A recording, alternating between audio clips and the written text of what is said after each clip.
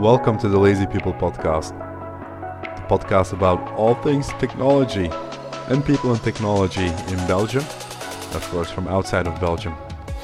My name is Errol Baikal, and I'm here with my co-host Metzian.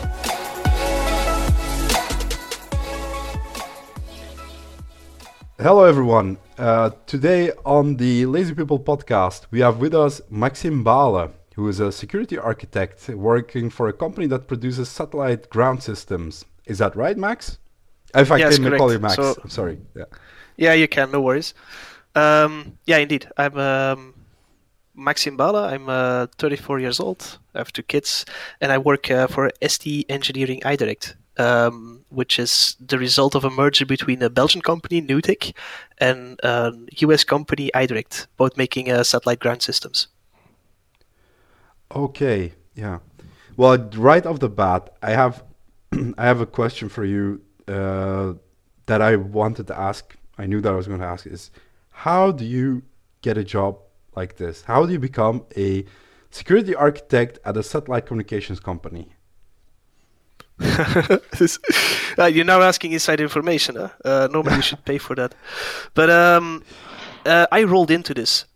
I think my background is actually in systems engineering, and I was a sysadmin for several companies before. And as it so happens, if you're working in IT, sometimes you just get emails from recruiters out of the blue. And there was an email from a recruiter that said like, "Hey, looking at your profile, you have a very interesting profile. Blah blah blah blah. I have a nice job, and here's all the information." And I wasn't looking for a new job, but then I clicked open all the information, and I saw it was for a company that was located at 7 kilometers from my door. Like, suddenly I realized, hey, I could walk from home to wherever I would work, and you'd need to leave very early though. But I understand what you mean. Yeah, but that's crazy. How long did you commute before that? 10 years almost. So no, I mean the distance. I'm sorry. I mean the length sorry, of yeah, that. Okay. Depends. When I was working in Anderlecht, I had I was living in the Kempen, Randst, and I had a agreement with my employer that I would start from home and then drive after traffic, and it would still take me almost an hour to commute. And then 1 hour in one direction or 1 hour? Yes, of course. No. So 1 hour in one direction. You're like 10 hours on the road on average per week. 5 days, 2 hours. Yeah, it could be. I purposely tried not to take account of how many hours I would spend in the car. I would also spend long days in the office just to stay until traffic was gone. And afterwards, I worked in Diegem, and I really had to be like follow normal working hours. It was hell. I had a motorcycle, so I commuted a lot by motorcycle, but then costs were not reimbursed. In any case, the moment that email landed in my inbox, that was like in cartoons when they have this light shining from heaven. Like, oh, that was like that. I had to interview, and it was not it was for a system engineer position, but they did a kind of a bait and switch, and I ended up in their product quality assurance team. But come back, to cut to the chase. I worked for 2 years, I think, in the product quality assurance team, and was mostly there helping others and working on different projects. But I was from nature quite security conscious, and there wasn't really a security conscious or a security culture in the company. The satellite industry by itself is, I would say, lagging behind on. Well, okay, you're saying things that are blowing my mind. You would not expect this kind of things to be said, but okay. I just don't want to interrupt you, but I want to wrap up the story of how you got into this. So let me get this straight. You're never, when Maxime was a 6-year-old boy and somebody's like, Maxime, what do you want to do when you grow up? You never thought, I'm going to be a security architect at a satellite communications company. And even better, even 5 years ago, you probably didn't think this, right? No, hell no. It sort of organically happened because you're like, how can I commute a shorter distance, and then you rolled into becoming in what is Well, basically one don't of the get me coolest wrong. titles. It's one of the coolest What titles I know. Is I'm a security architect at a satellite communications company. no, it's definitely I'm definitely not doing this for the title. And make no mistake, what got me to reply to the email and said like, "Hey, I want an interview." That's the 7 kilometers commute. But what got me into the door and said like, "Wow, I want to work here," is what they were doing indeed. And the company itself, Nutic, was it's one of the few companies in Belgium that was still producing their own devices in Erpenmeren. So they were making, they building satellite ground systems like from scratch in Belgium still. And what blew my mind in when I started working there is the open culture and the fact that you could learn so much. And I used to joke that we had more PhDs per square meter than you would find on a university campus.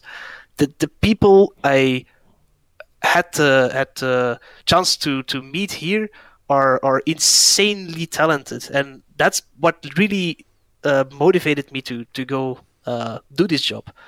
So it's not because of the commute. That really gives a wrong impression. And again, I'm also not doing this for the title. I like the fact that No, that is that title, yeah. but I would say I'm not even that good of an architect because I'm not a technical. I'm technically not an expert in a single domain. What my role entails is more. I try to raise the security culture that I spoke of a little earlier. I'm actually gradually trying to make sure we incorporate all of the processes that allow us to make more secure software. I'm not alone in this. I have a lot of help in the rest of the company, but in general, it's not that I design the features that make a product more secure. I give recommendations or reference standards. It's that's the part of architecture I do, but it's not that I build these whole complex technologies on my own. Yeah. I do wonder. By the way, of course, I'm joking a little bit with you because Maxime, Yeah. you and I, we go back like over a decade of pretty close friendship. So it's just joking. So if the audience listens and some of the questions and less formal behavior is because of our relationship. But Maxime, you made a nice segue from how you landed into the job into what you're doing. Maybe you could describe to us, what does a day or an average week look like for you at the company? Like, what do you do while you work? Because you said a lot of things, and Yeah. No 2 weeks are the same, and definitely no 2 days are the same, which is what keeps me interested also in this job. But my responsibilities range from answering to customers who found, for example, security vulnerabilities or request some features, to providing advice on architecture, helping prioritize planning on some of the features that need to be developed. I am the lead of the security champions team. Those are the people I would say that actually contribute to the real security of the products. The guys that really develop and advise from their competence, that develop all of the features and advice from their area of expertise. What else? I help out with the corporate security efforts, so the ISO 27001 certification and all the planning that needs to be in there. I would have to open a document here on my computer to just see what the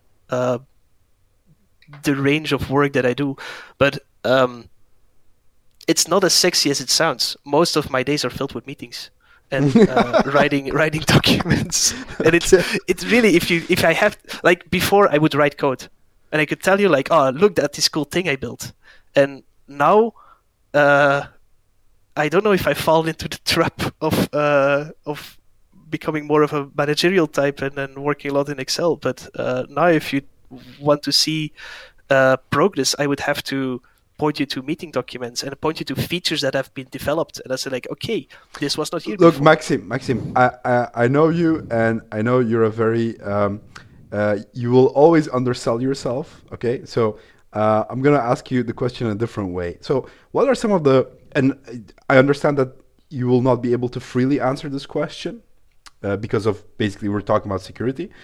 But generally speaking, on the topics that you are allowed to discuss, what are more practical issues that you and the people, like the champions that you discussed, that you are tackling? And I'm not talking about corporate security, but more in the security on the product security.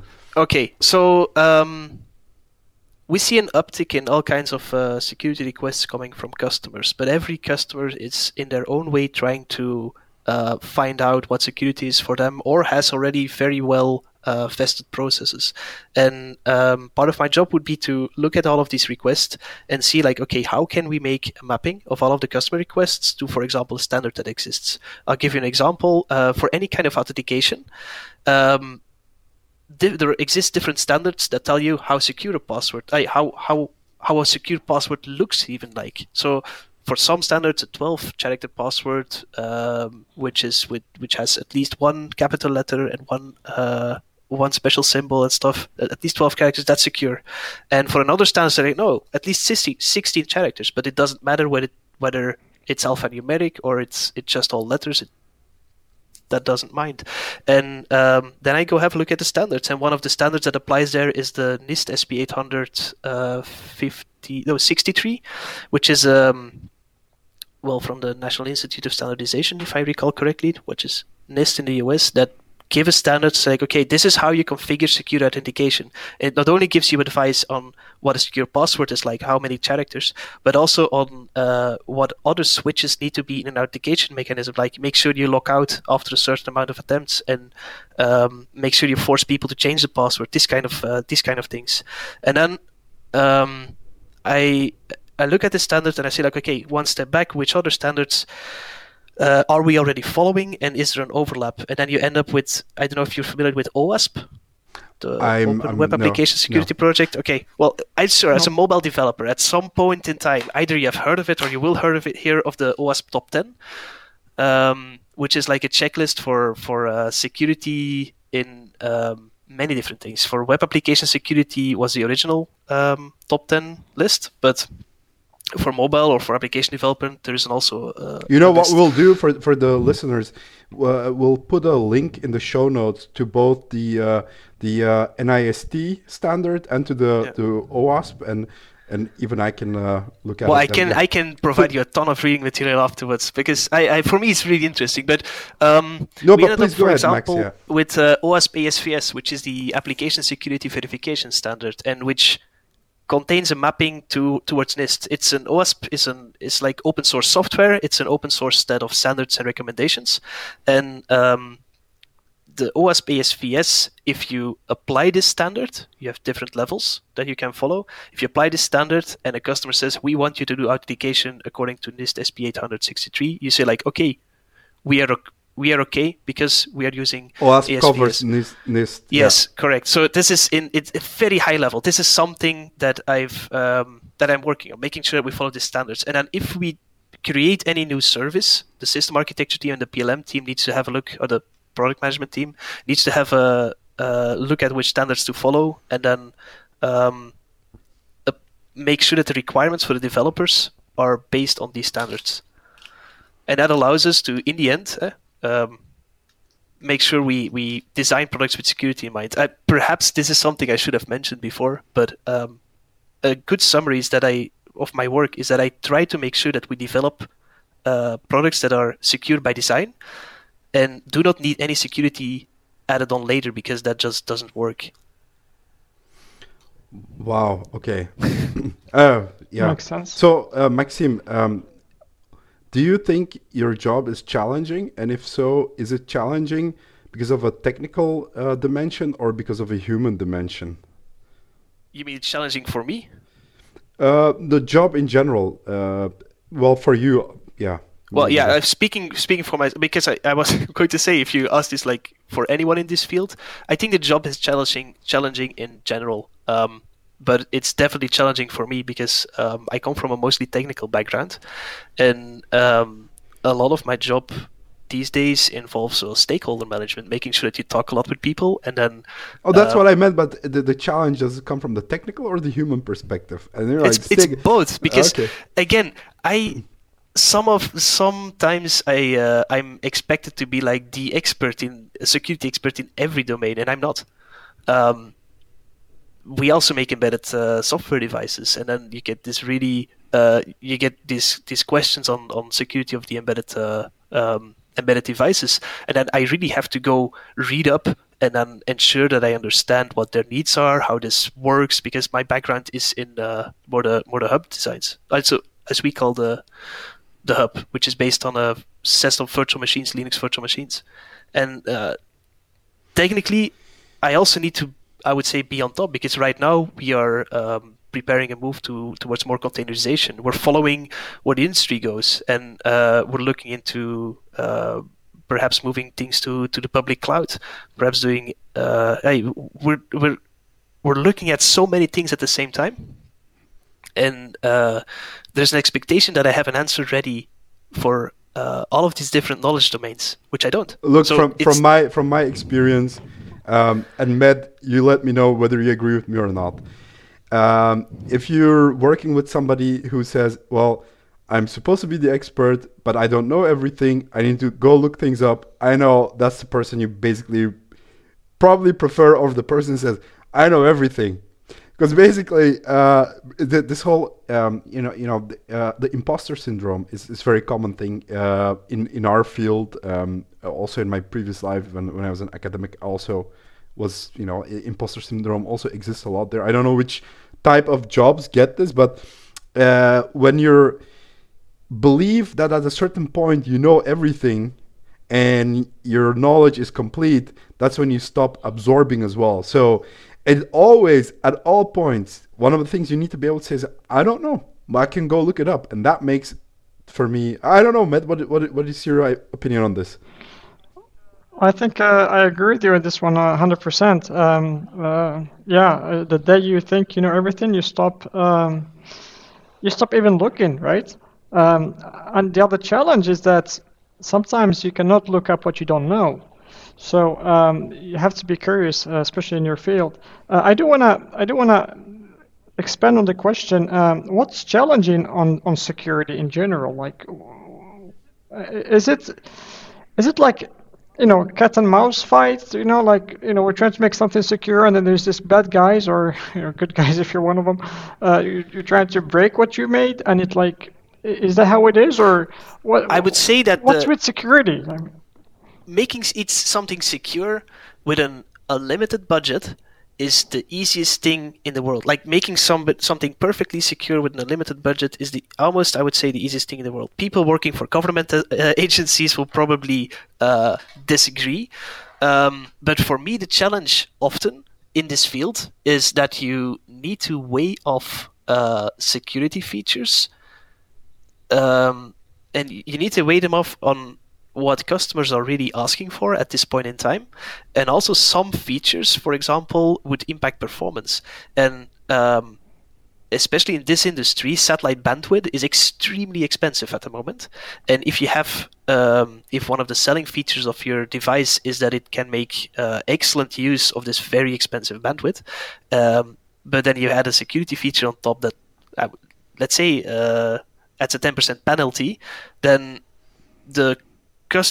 with the customers, the SATCOM team and the security team won't be in agreement on whether it's a good idea to take this 10% hit or not.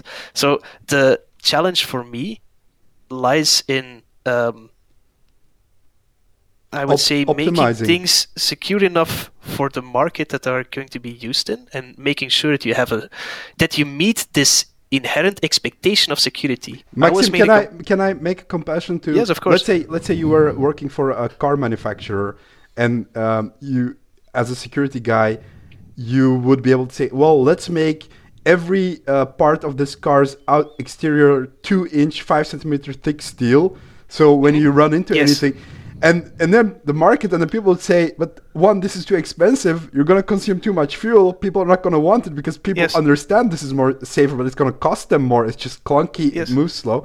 Is that more or less the the balance Yes. and the dancing that you need And to do. to come with that expectation, what you do is if you say like, okay, for safety we make this 5 centimeters thick, and you would have a market in which you would sell these cars, and they would be very happy with a regular car that's 5 centimeter thick steel panels, but it's only a small section of the market. But something that's that's one end of the spectrum. The other end of the spectrum is that you make them out of pressed cardboard, like the Wartburgs were, or which Eastern German cars were they're made from pressed wooden panels. That's the other end of the spectrum. Yeah. FYI, at a certain moment in time, the Soviet Union made cars from cardboard. I think it was the Wartburg. I'm not sure, but that's the other end of the spectrum. So there is a certain expectation of security. If you buy a device, let's say you buy a modem, a Wi-Fi access point, or whatever. You buy some. You go to Van den Borre, you take it off the shelf, you pay for it, you put it in your home network, and you configure it. You have a certain expectation of security. You expect that there are no backdoors, that the manufacturer cannot listen into whatever you say. You expect that no foreign nation is able to hack this access point. You expect that it. Well, you can stop right there. The foreign nation can get there, what they want But to, right? okay, but let's say that it's not an expectation that is by default. This you expect whatever you buy, whichever consumer device that you buy, you have a certain expectation of security. You expect it to not become a weak hole in your infrastructure. And even for people that say I don't care, I reckon they would care if their internet speed goes down because there's like 10 Bitcoin miners on their Wi-Fi access point. This is what I mean. You expect this device to be secured up to a certain standard, and it's the challenge to know what the standard is, and of course try to be on the positive side. Try to make the panels from the car out of steel and high quality one. But how the market just expects? But I want to come back to Matt's question then. When he said there's this cat and mouse game, so is it there, or is it more like the market versus the market that which game is decides the rules? Is it the market, like the people are going to buy the product, or the threat? I would say yes. That's the main driver. You need to. You of course need to make what people want to buy, and we have a policy on. Well, I don't know if I should expand on this. It's going to be boring, but in general, there's no cat and mouse game in which somebody hacks our device and then we try to come up with a better approach. In fact, it's often quite boring, and boring is good because we secure our devices by known standards and by doing what we know is good. We are not at the moment. I speak for the commercial division of my company, and I should say, by the way, that everything that I mention in this podcast is my own opinion. Yeah, but too late. Yeah, too late. You said a lot. But yeah. Matt will cut this part out where he says that. Yeah, good. But no. Yeah, nothing gets cut off in this podcast. Exactly. This is an unedited podcast. So, yeah, where was I? Your opinion. Yeah, the whole podcast is already my opinion. But I was speaking about the cat and mouse game, and that in a because you follow known standards, it's boring, and boring is good, and yes, yeah, that's the whole idea.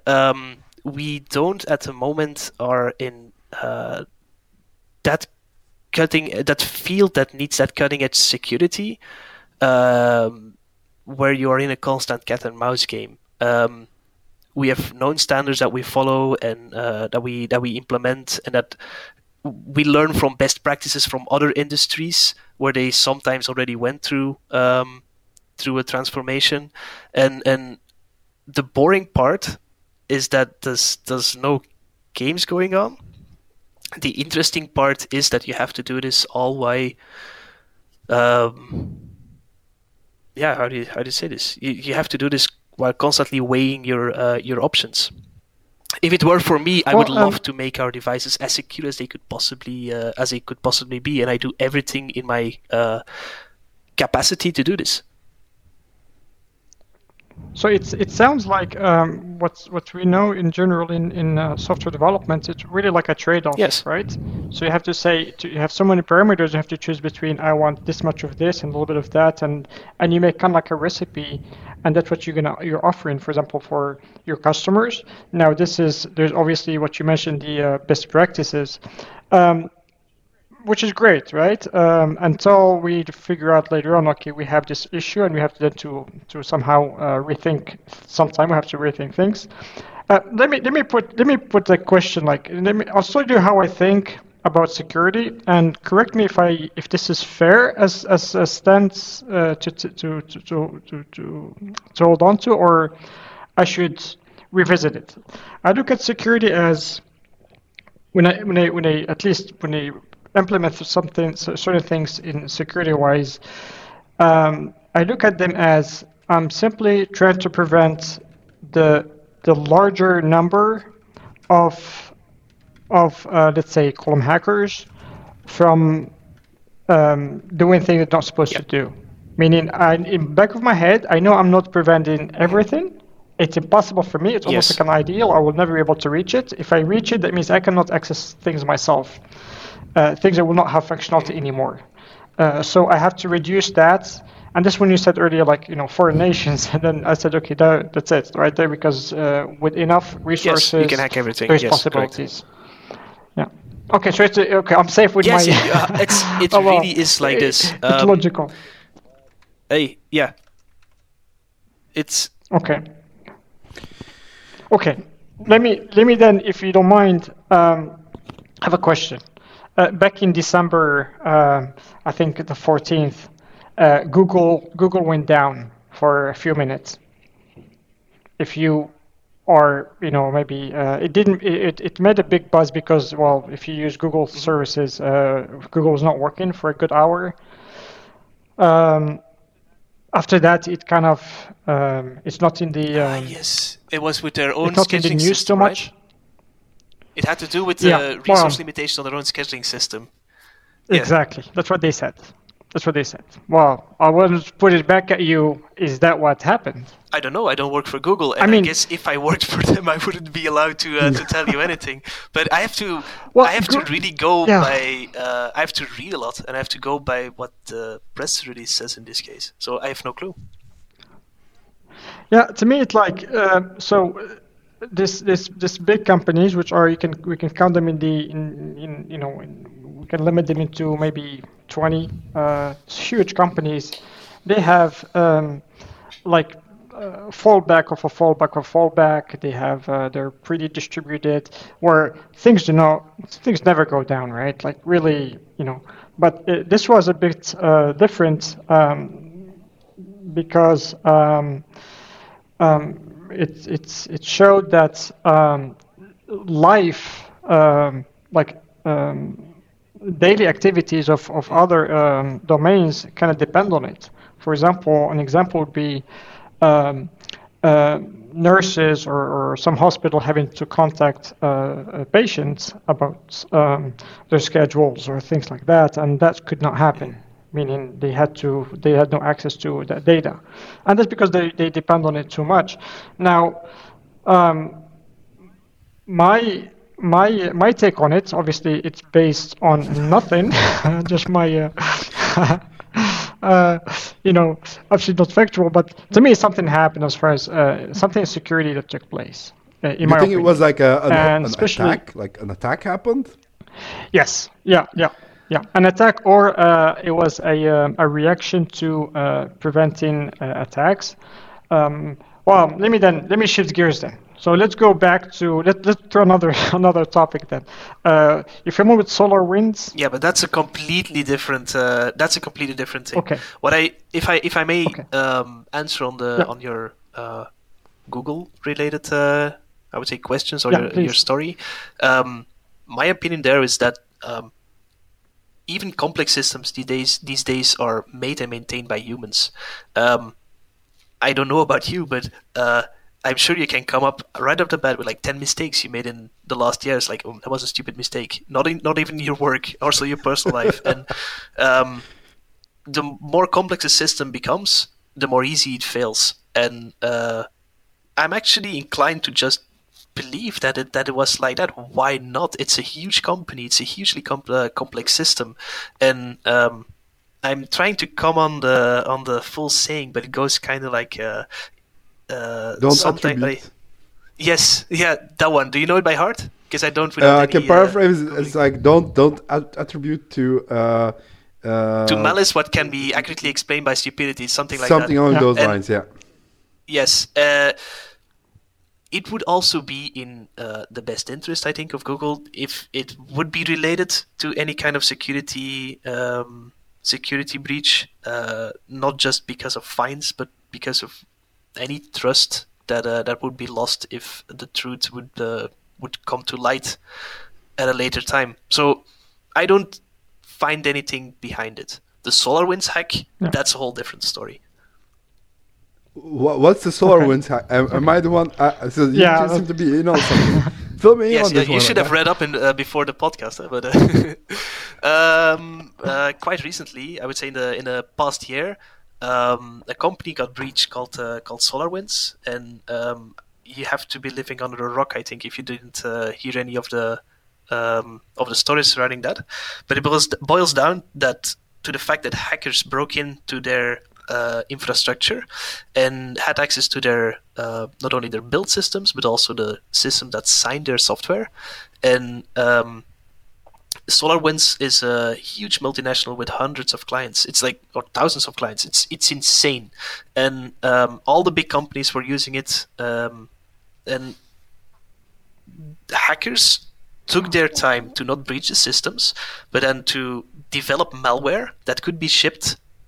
Oh, they injected malware into these applications, or what? Yes, but distributed from the official SolarWinds server. So I'm one of those people who lives under a rock. So with the SolarWinds, give me household brands. Like what did it affect? Well, NSA uses them. Tons of U.S. government agencies use them. Oh, and this is what made this story big. And this has been for months. So someone is in your living room, and you don't know it for a long time. So they've been probably injecting malicious code, signing them properly. It looked like it was completely safe, but they were literally, who knows what they were running. Yeah, well, now we know. But the thing is that they created these backdoors into huge networks of organizations that are sometimes part of critical infrastructure or, again, household names.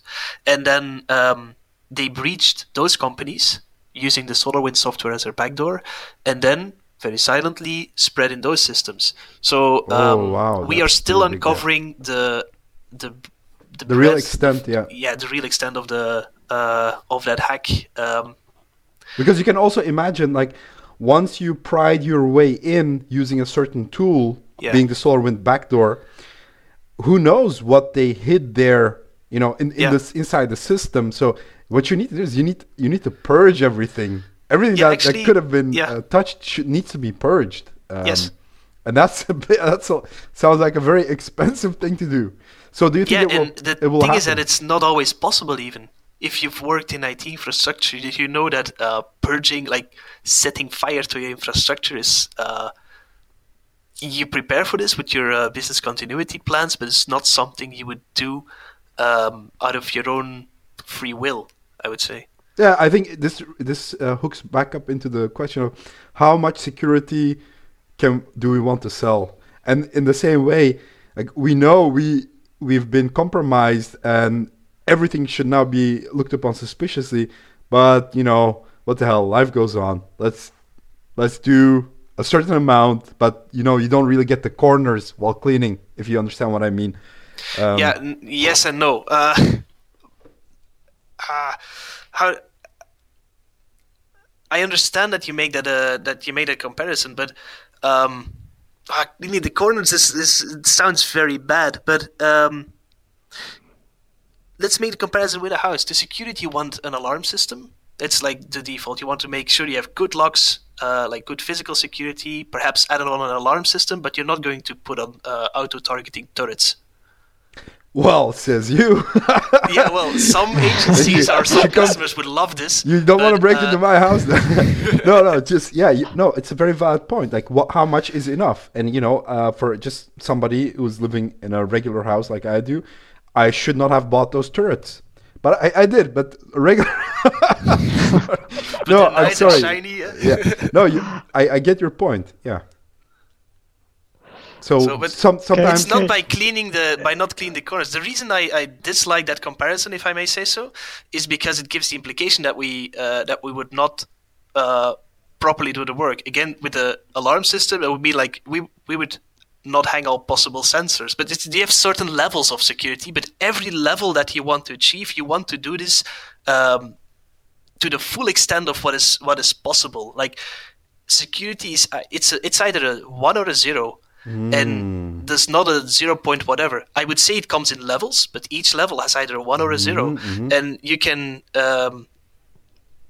if you fail to implement all possible defenses to get a certain level, you will not have this level. So cleaning the corners is really important. If you look at it on a house with several floors, you need to make sure that the ground floor is brand sparkling new looking before you move up to the next floor. Otherwise, it doesn't make sense. Okay. And the way you put it now, it kind of highlights how important it is to have this this kind of standardization, where you have one, like when you say I'm certified for this, or this is what I have implemented. At least it gives it gives the big picture, like this package is what I have. Like, so meaning I'm not going to be, for example, hacked or have this type of issues. I'm not going to have them, for example, or the chances for them to happen are like, 0.00001. But then if something is to happen, that means it's this level of seriousness. Yeah, if you properly implemented one of these standards, not only are they testable, like you can, a lot of these standards are prescriptive. Like you say, like, okay, in order to get to this level, you need to do A, B, C, D. And you just test them. Yeah. OSPSVS, which I mentioned before, for you mobile developers, there's also an MASVS, and you should look into it. It's the Mobile Application Security Verification Standard. You just test your levels, and your customer is able or should be able to do so, or you should be able to provide your customer with a document that says, like, hey, we went through this, and it's there. And having this testable and verifiable is the best thing that you can. I would say that you can do. It's boring if you need to follow the standard, but it's good. Okay. Earl, I don't know if you have any other questions on security. I'm curious about satellites. I'm hyped with the Starlink. The whole even idea to say let's wrap Earth with a bunch of satellites to give us this few constellations, millisecond. Well, but to achieve this millisecond gains, right, which is really small, but it's really significant. Even if we say, especially when you're gaming, even if we say. You need those reaction times. Or if you're in financial transactions. Yeah, I think the financial... Even with video conferencing. Yeah. Oh, yeah, even, yeah. I think we can all remember looking at the news and the guy holding his two fingers against his ear, and then there's like a 30-second pause. It's normal. You can't change... You're tied to the speed of light. So if you put a satellite way up in the sky, you're always going to have latency. But sorry, you were explaining. You're going to have a question, I guess. Yeah. So anyway, I think it's a move that's the theory behind it. It says it's going to be a good success. I think it's something that's really good. I think it will be successful. What's your take on Starlink and similar? Well, that's the only project that's in that kind, although I've heard of other ones, but that's the main one. Okay, well, at least Elon Musk does get a good attention. Yeah, true, but there are several companies. So you have Starlink, you have Amazon, who's offering Kuiper, I think, based on a bundle of rocks somewhere in space. So Amazon Kuiper, or I don't know how you pronounce it in English. OneWeb, which went bankrupt, but now is again operational, or again building their systems. I think you can also add to this like the Facebook and Google effort to do something similar with blimps and balloons, but like a decade ago. Yeah. But those didn't go. I don't know if the Loon thing actually achieved. I thought it was still ongoing, but in general, personally, I think it's going to be a good thing. It's already revolutionizing the whole satellite industry, I would say, and it can help with revolutionize other industries too. It's not my area of expertise, so I'm not talking or not providing my answers here from my experience in the job. No, really, no joking. I have people I would go to with this guy is a security architect at a satellite communications company, and neither security nor satellites. No, it is. Maxim, okay, no, but please, even though you think you're not an expert, you're giving us a lot of good information. So please continue giving us the information. So that's I would say in our company there are other people. If you want to know about this, I can give you their names. You should have a podcast with them. But personally, I see this. I would love to see some competition, for example, in the European or in the industrialized world's broadband markets. That's something I see happening with this kind of constellations. Of course, bring internet and connectivity to very remote places at acceptable fees, because currently satellite bandwidth is really expensive. And I would see that, or what I expect is that in emerging nations, where there is currently no infrastructure due to whatever reason, conflict might be one of them. They could just skip a step, like many developed nations did with skipping the whole telephone infrastructure and just going straight to cell phones. I would see this happening also with broadband backbone. But is this what you mean by a revolution that's happening? In that we bring broadband to places that it would be prohibitively expensive to bring wired broadband? Yes, it would give access to Wikipedia, for example. This is my idealistic side speaking, but it would hopefully give access to Wikipedia to a whole new generation of people. Look, I was a few years ago. I was in Tanzania, and I met some Maasai people, or working there. And we got to talking, and they're like, yeah, we have Facebook, and they were all on smartphones, like on Facebook, on the internet, reading things globally. And some of them said, like, growing up, we didn't even have electricity at home. Like, we didn't have, they skipped electricity, they skipped TV, they skipped the home computer, they skipped the laptop. They skipped smartphones now. And they're like, on a smartphone, they're connected. So this is like, okay, it's a revolution, but it's not like something that's going to impact. It's going to sound horrible, but it's not going to impact me, is it? It's going to impact people on the fringes of the globalized technology. People who we could not. Depends on what you mean with it's not going to impact me. I reckon if we, for example, would get some competition going in the broadband market, you'd be very happy.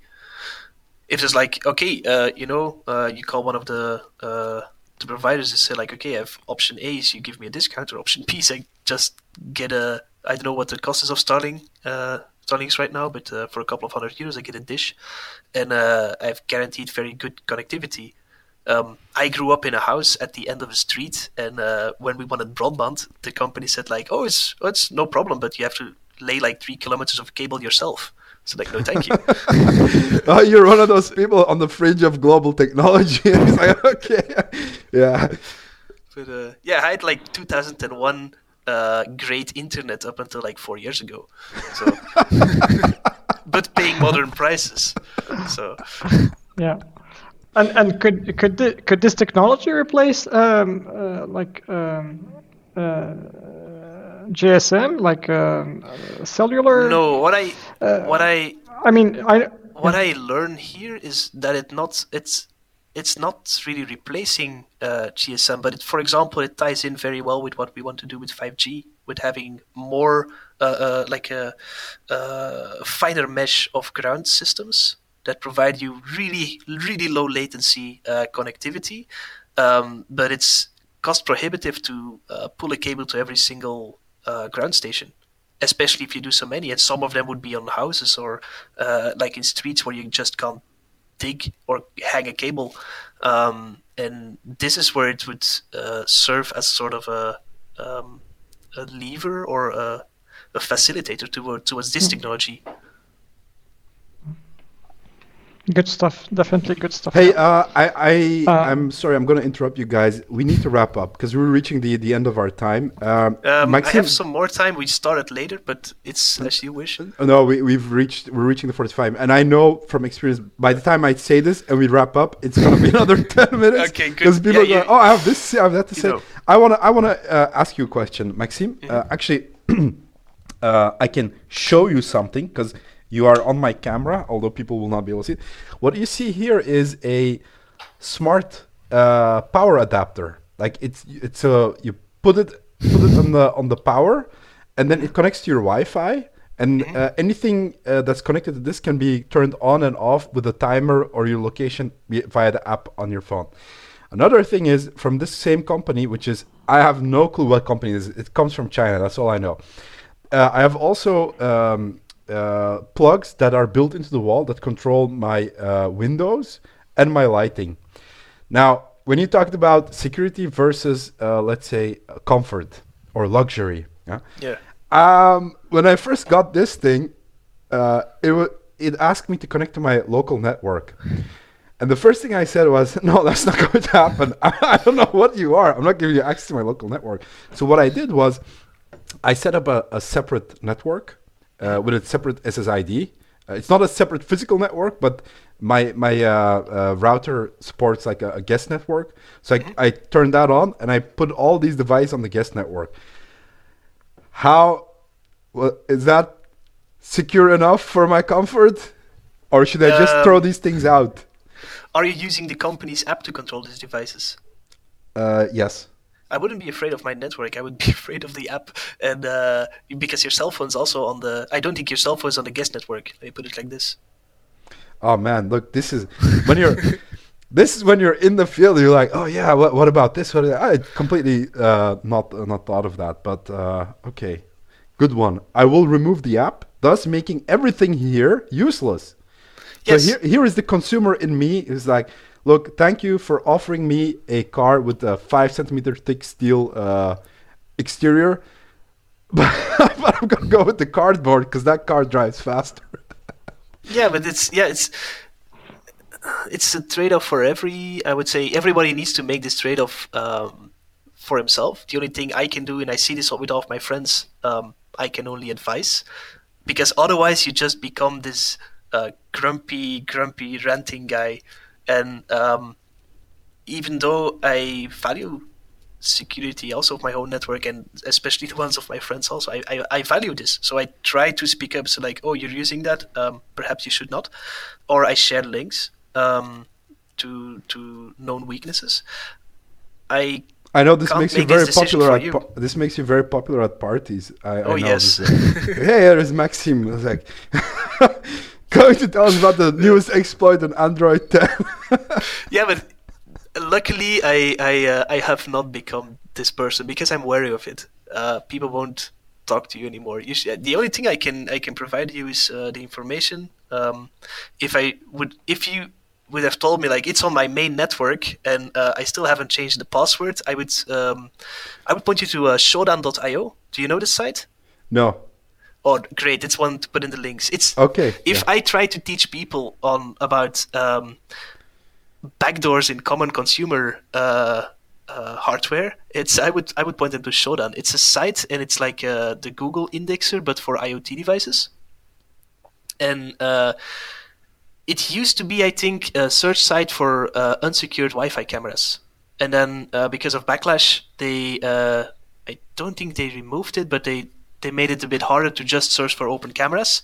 Wait, is this a security website or like it's a security creepy website? Person yes. And actually, no. It's a security website, and it can even be used to, for example, if you work for a company, you're trying to secure your infrastructure, have a look on what your customers are doing. Are they connecting your devices straight to internet unsecured? This kind of things. Okay, yeah. Oh, okay. We're gonna put that one on for sure. But there was a time in which you could connect to nanny cams and just look into people's living rooms because they bought it from some Oriental web shop, put it into the network, never changed the passwords. Like, oh, Nick, we can now see your kid. Great. Half of the world can now see your kid. Yeah. So, look, all I'm gonna say is, I don't know, Med, what do you think about this? But I think we should start looking into making longer episodes because even with our second guest, I feel like we only just skim the surface of the topics that we could delve into. And even though our guests sometimes believe from themselves that they're not experts, obviously they are much more knowledgeable about these fields than we are. And it's really fun just to ask these questions. So just to wrap it up for today, and hopefully to have you back in the future, Maxime, I want you to tell our listeners how they could reach you if they have questions for you. Wow, that's a good one, actually. How about contact me on lazypeople@maximebalen.eu. Okay, lazy people. Don't put that link unedited in the description, please. Put it like I'm gonna not put machine readable. Okay, yeah, I'm gonna put it rot16 with change the at symbol into something else as well. No, yeah, we'll make it. But at least people, I think, if they see my name and they hear it in, they'll be able to contact me, or I don't know, till. Okay, we'll put some kind of non-machine readable email address. I'm really working hard to keep my inbox spam free, even though being a member of like 10 million Look, forums Maxime, I got it. web shops. What we'll do is I'll take a pen and I'll write on a piece of paper in very bad handwriting, put a picture, and I'll put the link to that. Have your doctor write it. Yeah. Matt, my dear co-host, how can people reach you? Well, I usually, last time I gave an option away, so for me it's like madmed.com, madmed.com. That is also nice. So there you're going to find other links to other places. I'll be up there. Okay, and if anybody would want to reach me, you can find me on baykal.be, baykal. Like I said before, we'll put up some kind of Twitter or whatever account in the future. At least it's nice for tech people. Everyone's flexing with their own domain instead of having like, oh, reach me on Twitter with my handle, blah, blah. But doesn't that make it more difficult? It could be like med@gmail, and now it's like madmed, it's maximebalen.eu, baykal.be. Yes, but the nice thing is, we spoke about this critical infrastructure. I have the feeling that at least the three of us, we are not relying on free services too much, or we, unless you're using Google as your email host for your personal domain. I'm not gonna answer that. Maybe we'll get into that the next time. It gives me hope. The more people I see having either their own domain or at least at the very minimum, not relying on the on someone else hosting their email free of charge, I find it's a good thing. Okay, well, Maxime. That's a full topic right there. Yeah. Well, that's a full topic. Thanks all. But yeah, thank you all again, Maxime. Thank you for coming on the show. I hope to have you back again somewhere in the future for any other topic. It was really nice to have you here. Med, thank you also very much for being here. Yeah, thank you all. See ya. Take Bye. care. Bye. Bye bye.